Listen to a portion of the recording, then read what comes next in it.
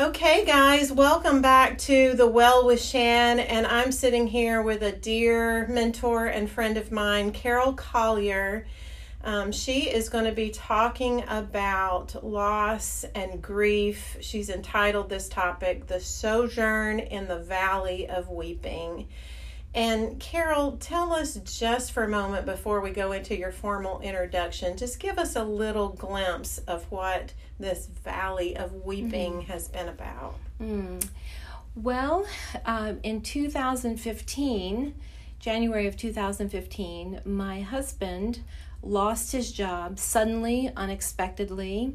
He was 60 years old, and as you can imagine, losing your job at 60 years of age, especially for a man who has spent his entire career in one industry, it was devastating.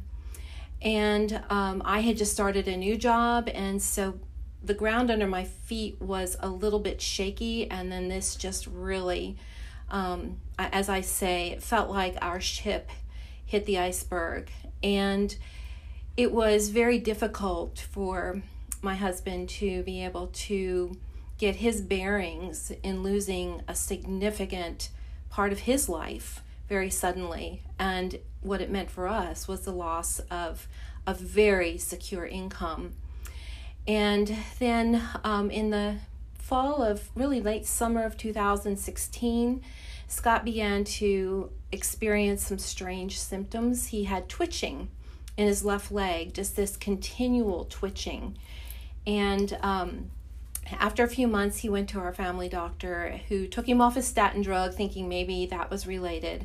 And when it didn't clear it up, he went through a battery of tests with a neurologist. And in December of 2016, he was diagnosed with ALS, and it was confirmed in January of 2017 at Emory. And this just was, for us, the ground had begun to shake with the job loss, and then this just was devastating news. And so, of course, there was so much loss that came with that diagnosis. We needed to quickly think about where we were going to live that would accommodate his future needs, and so put our house up for sale and sold it, lived in kind of transitional housing while the house that we eventually moved to was being built. And so it was just continual movement and shaking, and nothing was really secure. And they say that, that if you have your health, then you have everything. But we had lost two really incredibly important anchors in our life. One, the significant income that we shared, and then the loss of health with a terminal diagnosis. So, and then Scott passed away in November of 2019. And so it was, really from January 2015 through November 2019, it was just a very, very difficult and uncertain time. And then, of course, COVID came right after that. Lovely COVID. Yeah. So we're going to pause right there, and we're going to dig into that and talk about the nuances of all of that loss and what it meant for you specifically, but really for your whole family. But let's back up for just a moment, because before this turning of the tide happened in your life, you and Scott were married 45 years. You have 3 biological children, 2 others, and 7 grandchildren whom I know you adore. Yes. You have worked in administrative places, but also really ministering to the souls of women over the last decade. But you and Scott were always involved in people's lives, mentoring, shaping, counseling, walking with folks. And Wes and I were one of those couples. Early in our parenting process, we kind of hit bottom and kind of came under your discipleship through the sonship course, and then I think continued to meet 2, 3, 4 years afterwards, which had huge impact. So anything else I'm leaving out that just kind of gives our listeners just a picture of pre-life to what you just described? Well, we did marry very young, and both of us from South Jersey. And 3 days after we were married, we were on top of Lookout Mountain. Scott was a student at Covenant College, and we were beginning our new life together. And it was very exciting. I was on the greatest adventure of my life. So life just became, we ended up staying here rather than moving on. He was going to go to seminary, and we ended up staying. And our life just took on the normal things of life, having children, being very involved in our church. Ministry for us was, some people have hobbies. We did ministry together. And so it was always Scott and Carol. Rarely was it just Scott or just Carol. It was both of us together. And so we had really devoted ourselves from the time we were first married to ministry. And as we were coming into our 60s, finishing our 50s, celebrating our 60th birthdays, we were same age, 40 years of marriage, we really believed we were on the brink of our glory years. That, what we had really given so much of our life to ministry that we thought maybe this time in our life wouldn't be an absence of ministry, but that we would maybe have time to discover the joys of being together, and from a mature perspective rather than two 20-year-olds. And so we were so hopeful, and we were so excited about what the years ahead were going to be for us. And that was, I remember our children gave us a dinner in November of 2014 to celebrate our 60th birthdays, our 40 years of marriage. And they wanted to honor us and just speak blessing over us. And I remember that night so clearly because it was such a night of joy and hope. And I think we both felt that this was it, that we were going to our glory years were right there. And then within a couple of months, it just disappeared. Everything that we had thought those years were going to be changed really in an instant. And in that instant, we didn't know that there was more to come, more losses.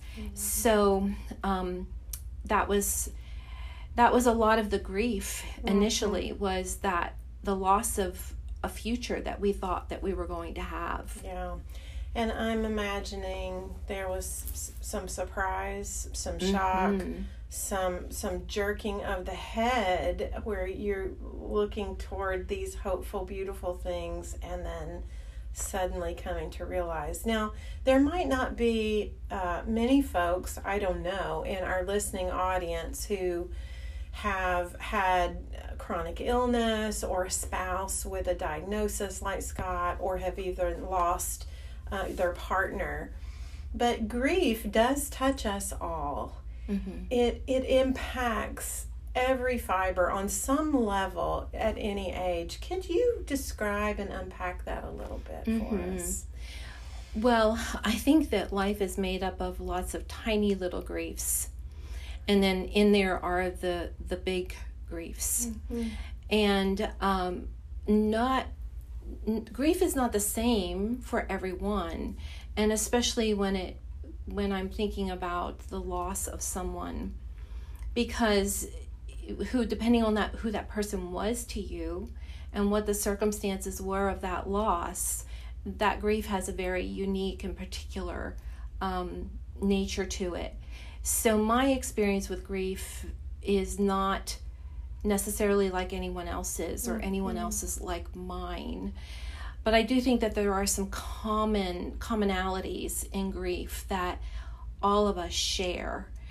And I think that not in a morbid way, but I think in a very important way, it's good to become somewhat comfortable with grief and lament, and that's not something that typically in American culture we're very comfortable with. Right. But we will all suffer losses, some greater than others, and there is a way through it.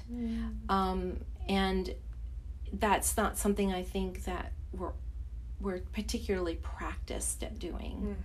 That is so very true. And it's hard work. It's painful work. And we don't always have a grid maybe, or a framework, or the tools to know quite how to wrestle that process. So I just want to encourage our listeners that even though we're going to hear Carol's story through her own specifics and through her own grid or framework for life circumstances, that the greater thing we're digging into here is how do we wrestle well, I'm going to use that word, although I think we would both agree that in the dungeon it doesn't necessarily feel well, but how do we wrestle well with grief? So Carol, let's get started here with just this journey. And I know one of the things very soon into Scott's diagnosis, you and I talked, and you said, I want to fully embrace this process. I don't want to run from it. I don't want to medicate. I don't want to stuff it all down. I want to fully embrace this piece of God's call and journey in my life. So begin to unpack what that has looked like for you. I think I think in terms of stories and pictures a lot. I think that's why I love poetry so much. I felt that we were standing at the Grand Canyon of our life together, that this was the pinnacle. This was the fulfillment of that vow that we took when we were 20 years old, that didn't really hold. It was untested, that we would endure to the end together. And this was it, and we had made it to the Grand Canyon. And I thought, I want to live it. I don't want an Instagram photo of this. If I need to get on the donkey and ride to the bottom of the canyon and ride back, I want to do that. And I was very aware of spiritual bypassing, and that was something I was resolute in avoiding, which is, quickly applying scripture, kind of a narrative that in many ways can be numbing, like many other things we use to numb. And I just think I had a sense that if I did that I was going to miss out on the greater thing, which was God himself. So I was very committed to avoiding spiritual bypassing.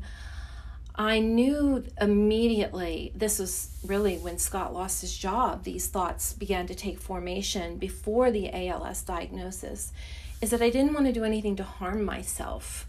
I knew that would be a temptation, to use food, to use shopping, any number of things that would, in the end, leave me in a darker, deeper place than where I was, even in currently having to deal with. I wanted to stay connected to people, and I didn't want my story to cancel out theirs. I wanted to be able to still bear the burdens of other people. I wanted to stay close to community, and I wanted to be able to receive, and this was really a message that came to me after the diagnosis, when I knew that our life now was going to be more public. We were very connected to our church. I was on staff at the time, and I feel like the Holy Spirit spoke to my heart and said, receive the gifts. And that as people came to us to give their gifts, whether it was a hug, tears, food, whatever it was, that I was going to receive it and not judge the gift or the gift giver. And I know that was from the Lord, because walking into that conviction with obedience, it's as if the Lord opened up the floodgates, and for the next several years, there was not a day that passed that someone didn't reach out with a text, visits, calls, gifts. It was just an endless stream of grace that came to us through God's people. And these things really sustained me. I did seek professional counseling. After Scott lost his job, I knew I was in over my head. I knew that I needed a safe place where I could say what I needed to say. And so I built that into my life immediately. And these things sustained me. And I can say that walking out of that darkness, that those things that I felt committed to in the beginning did sustain me, and that they are trustworthy. So, I remained in the Word, not in a legalistic kind of way, but I knew that I needed to hear God's voice, because it was very hard for me to hear Him at different times. And then worship, remaining in worship, private worship with God's people. And those were lifelines for me, that in a time when my anchors were totally uprooted, I had these lifelines that sustained me. Yeah, that is so beautiful and so rich. Now, I'm wondering, and we're going a little off script here with this question, so forgive me, but I'm wondering, what would you say to the person who said, I try to pray, but I can't pray right now. I try to sit with the Word, but I can't even focus enough to read. That person who's just epicenter, if you will, feels so shaken that they don't feel like they can access some of those things that sustained you. I had those times, many times, not just, sometimes those times lasted a long time. I really have come to see that prayer is not always a time set aside where you have a coherent flow of words, but that sometimes prayer is a posture. And so, and believe me, I had night upon night upon night of sleeplessness where I would go into another room and sit in the dark and just cry. And I came to a place where I realized that was prayer. That prayer is not, it is, there is an aspect of prayer that is a coherent, expression from the heart towards God. But that also just sitting with Him is prayer. Oh, yes. And so, and I found that the only words that I could really kind of assimilate, process, and metabolize were the Psalms. And again, I didn't do a methodical kind of, well, now I'm going to have my quiet time and I'm going to read a psalm and pray. It was too chaotic. So, I released myself from the expectation that I needed to have a particularly, a particular kind of quiet time with God. It became something much different. It became a very organic, very raw, more of a posture of my heart than the ability I had to just, do it I could not meet with God in wartime like I did in peacetime. It was very different. But it was what really drove me into the heart of God in a way that is still with me today. And so love that. I just love that. So beautiful. And interestingly enough, as you said that, a memory that Scott once said to me was that those very words, like, you're not going to practice a seeking of the Lord in the trench in the front line when artillery is coming at you, that you will when you're not. And you really practiced that posture. I think it was maybe Mother Teresa who also described that prayer is listening. So it really can, in a contemplative worship kind of setting, take on a lot of different postures and nuances than maybe we just stereotypically think. And that's beautiful, Carol. Now, you write a lot about being still, observing nature. You're a beauty seeker. You have seemed to somehow find a new rhythm to life. Could you tell us a little bit about how'd you get there? What does it look like to kind of position yourself there? And what has being still in a busy world done for you? I think the roots of it go back to the silent retreats that Scott and I did together.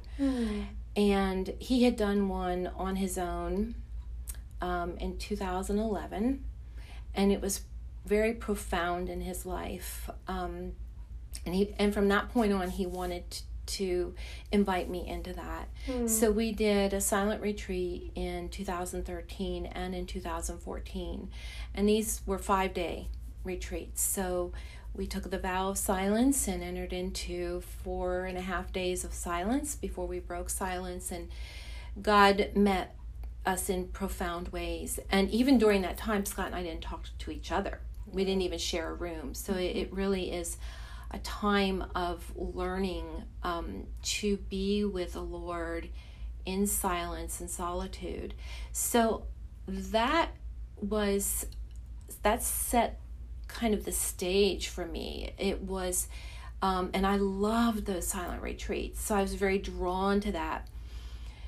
Going into this season of the Sojourn in the Valley of Weeping, there is a loneliness in that. Even if you have tremendous support around you, which we had our church family, and believe me, they did it flawlessly. I have to say that Calvary Chapel walked with us through the Valley of Shadow of Death, and they did not drop the ball. Wow. They were amazing. We had a wonderful care team with Dr. Alpers in the clinic, and we had the best support possible. But in grief, there is a deep loneliness.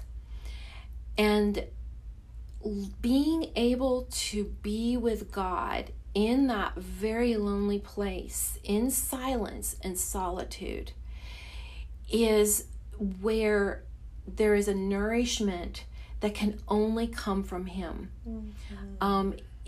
Even the most skilled and loving people cannot give you what you need in those dark places.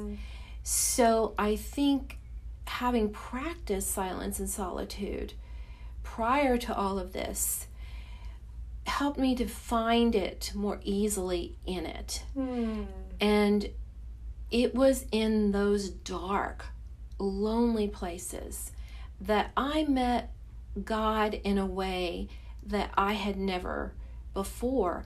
I met a God that was new to me, because even though I had a lot of knowledge, I mean, I've been in the faith a long time, the knowing of God in those places is so intimate, so personal. It's mystical. And so silence and solitude are now a practice in my life that I now gravitate towards.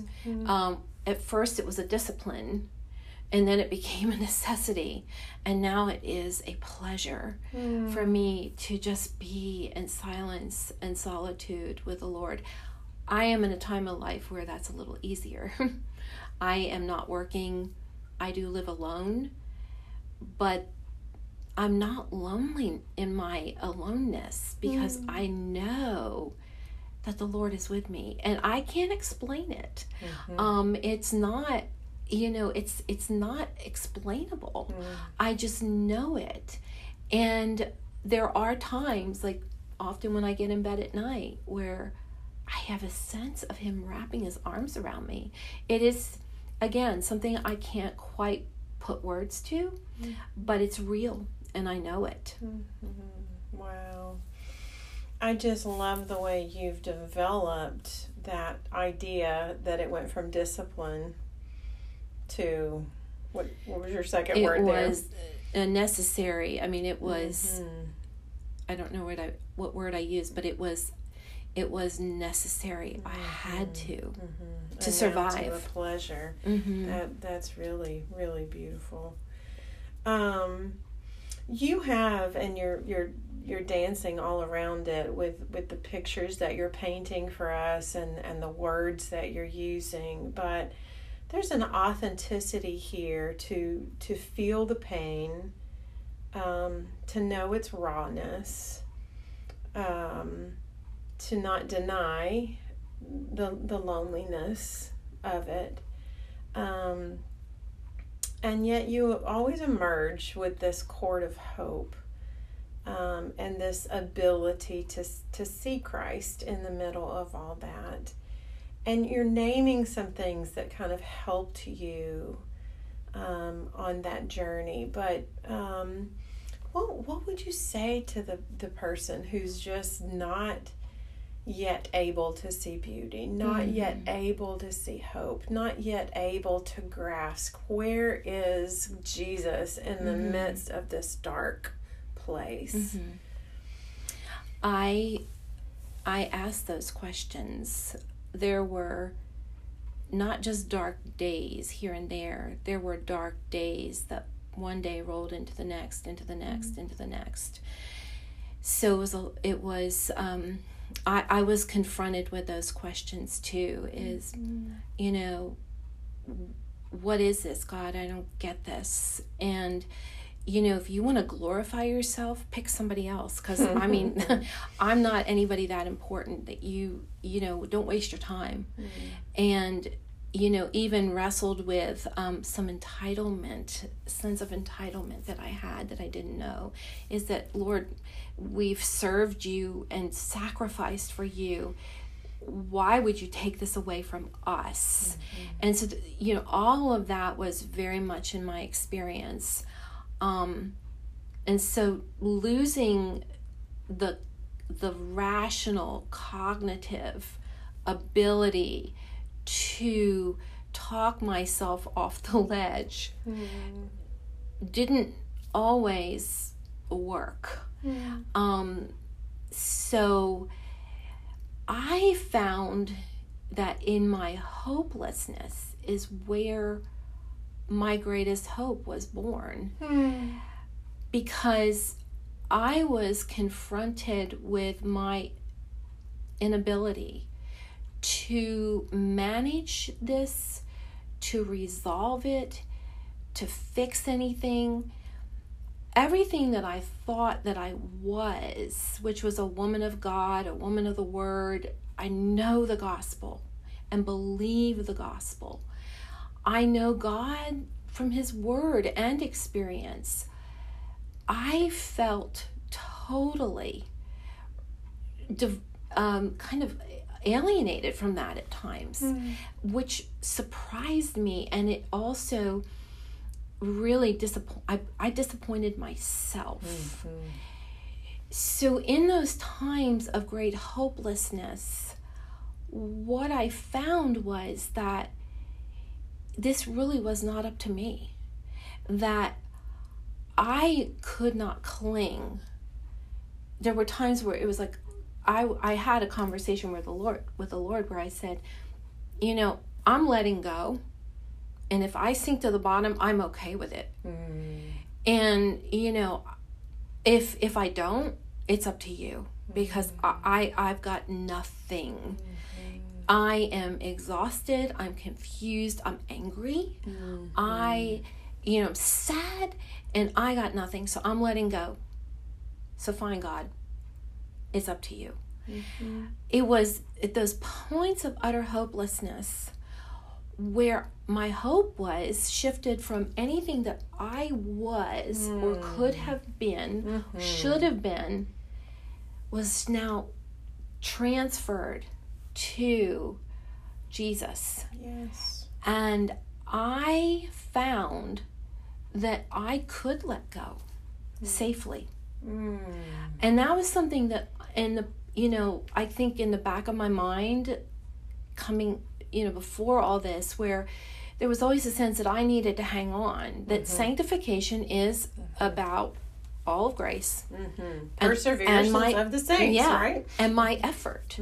That, this wasn't like justification where, I'm dead in my sins and I'm made alive. I'm passive. Sanctification is active. Well, what do I do when I can't be active in my sanctification? When I'm like, I'm done. Oh, yes.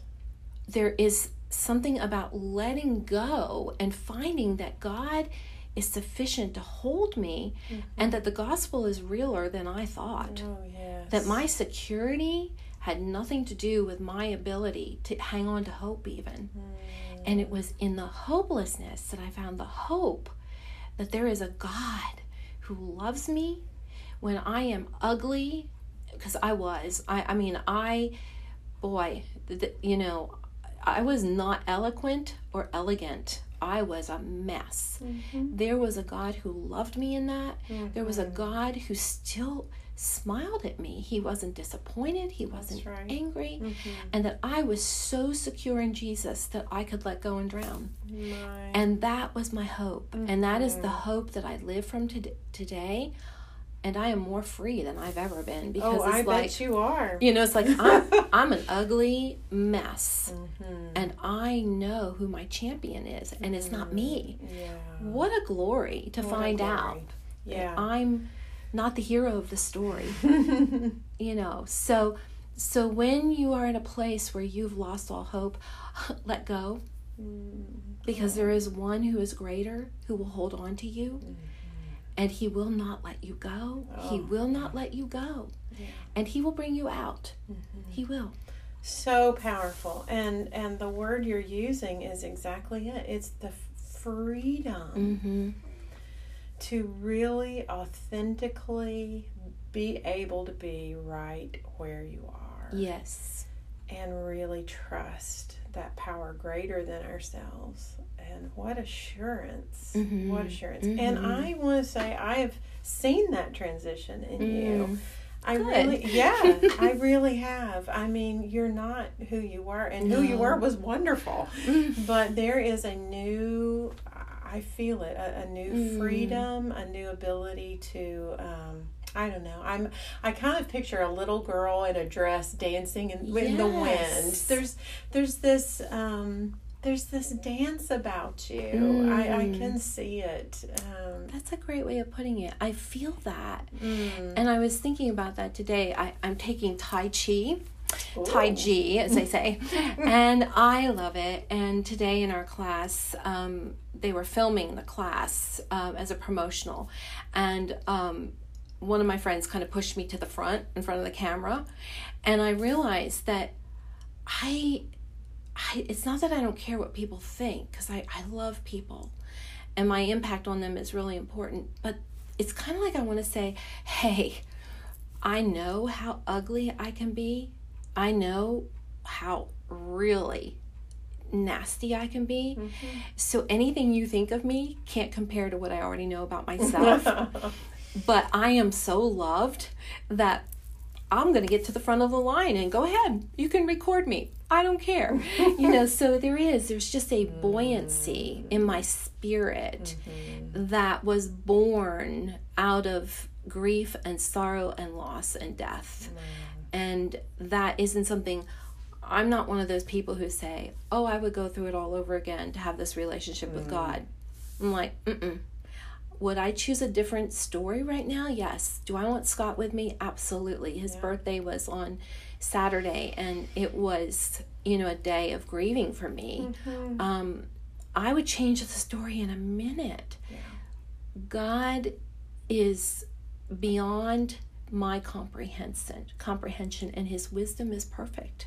And I just entrust that this story that I don't understand, these puzzle pieces that are kind of dark and I don't get, I never will get. Not here, not on this side. And when I get to figure it out. Nope. And when I get to the other side, I'm not even going to ask. I won't need to. I see Jesus and I'm like, oh, okay. All is well. So, but I do receive from him the graces that came out of loss and sorrow and grief and death. And that has expanded my spirit.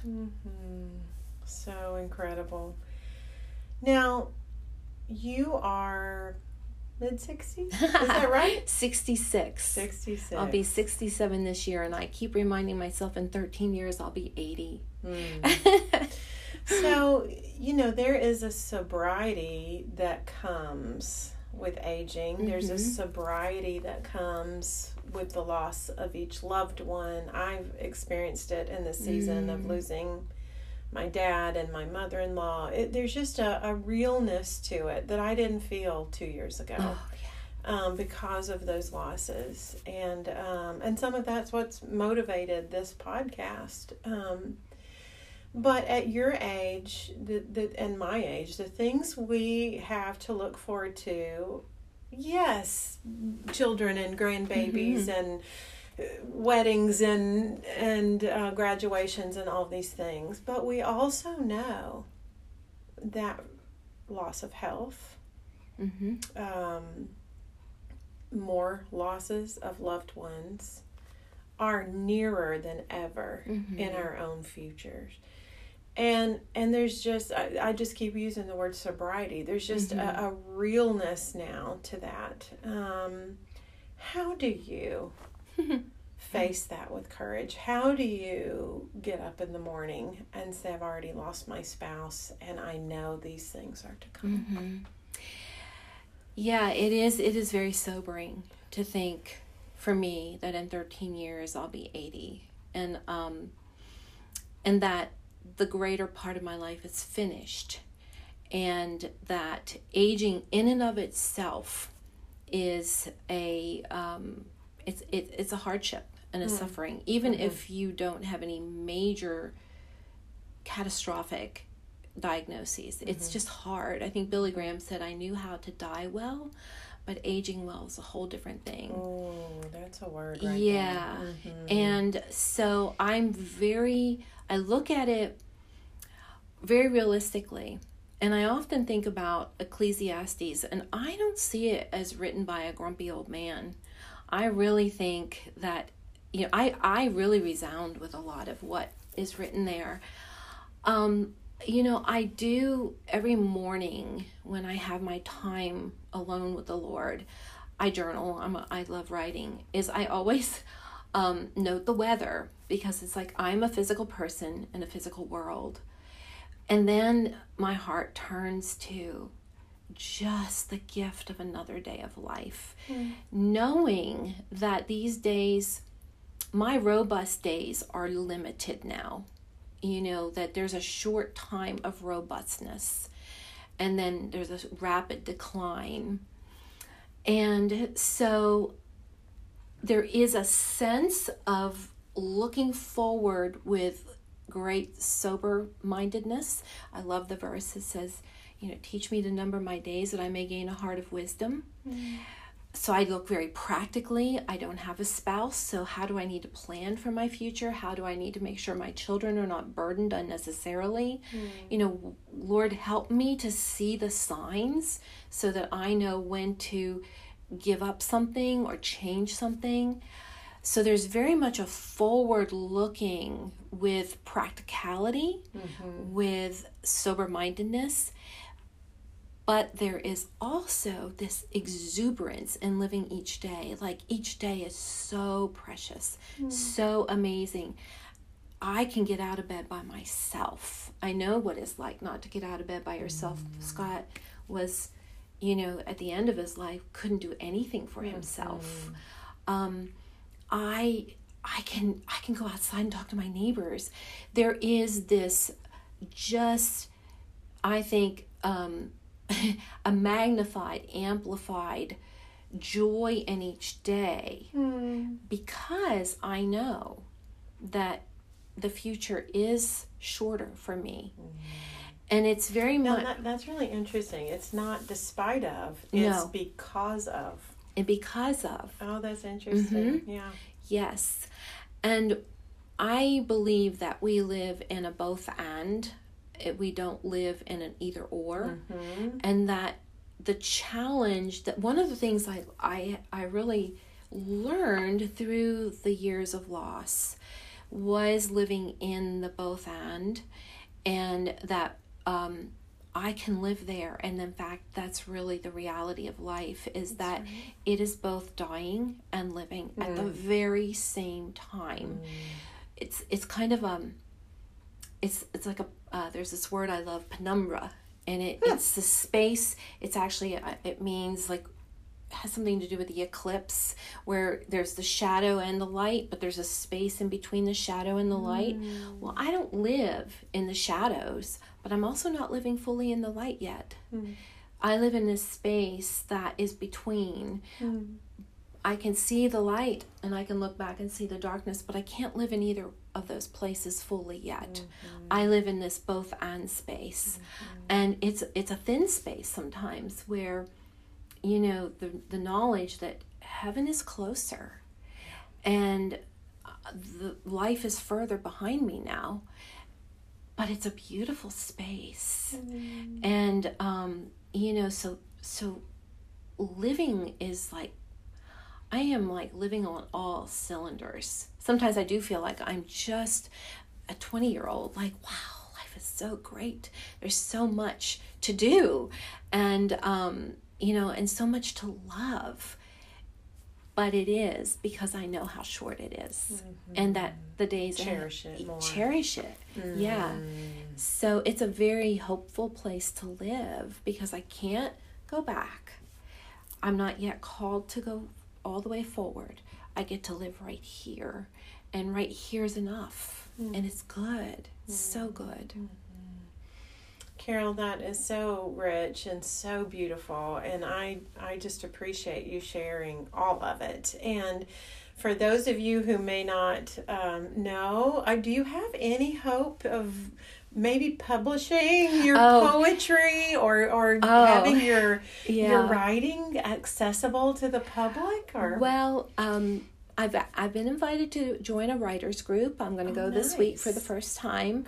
Great. We'll just see. And then my daughter, Kat, she's given me some ideas about how to go about, like, even organizing everything I've written, because there's a lot. And so I don't know. That's one of the things I just really hold up to the Lord and say, kind of you do what you want with it. Sure. I'm at the point in life where I don't have agendas for myself or even a plan, which is so weird because I'm a planner. You really are. Yeah. And I'm kind of like, nah, you know what? God, you got this. If you want me to do this, I'll do this. So it's very freeing. Very freeing. Back to that word. Well, I just want to invite you, as we're kind of coming to a close, would you share maybe a poem or two that you have written and just impart it to us? I think it'll be a nugget of gold. I am happy to do this. I wrote this one just a few days after Scott died. And it's titled, "For My Companions on the Path of Love and Loss." O Lord, assist me as I place my foot on this untamed path. Let me not push and rush and wildly enter such holy ground. May every necessary tear water the ground underneath my feet, and every breathed out sigh open the air before me. Lift my head just enough to notice what surrounds me, but bowed without break to carry the weight of a great loss. May my tears soften and prism this new landscape, of wild and sharp edges. Grace me to make peace with the quiet and stillness of this space that was once filled with the life and spirit of my love. My trust is in you, Lord Jesus. I place my hand in yours. And then I wrote this one soon after he died too. Lord, I do not ask you to heal my broken heart. It is not a scar formed to hold the pieces together that I desire. A hardened, raised, and sinewy place of remembrance, tight and unyielding, is not fitting for the land of the living. Let my heart remain fractured, and in that space between the pieces of my heart, may streams of grace and mercy and love flow, becoming a sacred memorial and a place of nourishment for others. Beautiful. I remember reading that one when you posted it, and it's one of my favorites. Just beautiful, beautiful. Well, my dear, you have a gift, and articulating things in eloquent beauty is one of them. Thank you. And so I do hope the world gets to hear your poetry. We shall see. We shall see. We're living in freedom. That God does as He pleases, and that's okay. Yes. Carol Collier, thank you for being with me, for imparting your journey, and I know folks will hear it and find wisdom there. So, and who knows, maybe we can do it again some other time. That would be fun. On another topic. Yes. Who knows? All right. Thank you, my friend. Thank you. Take care. Thoughts with your truth.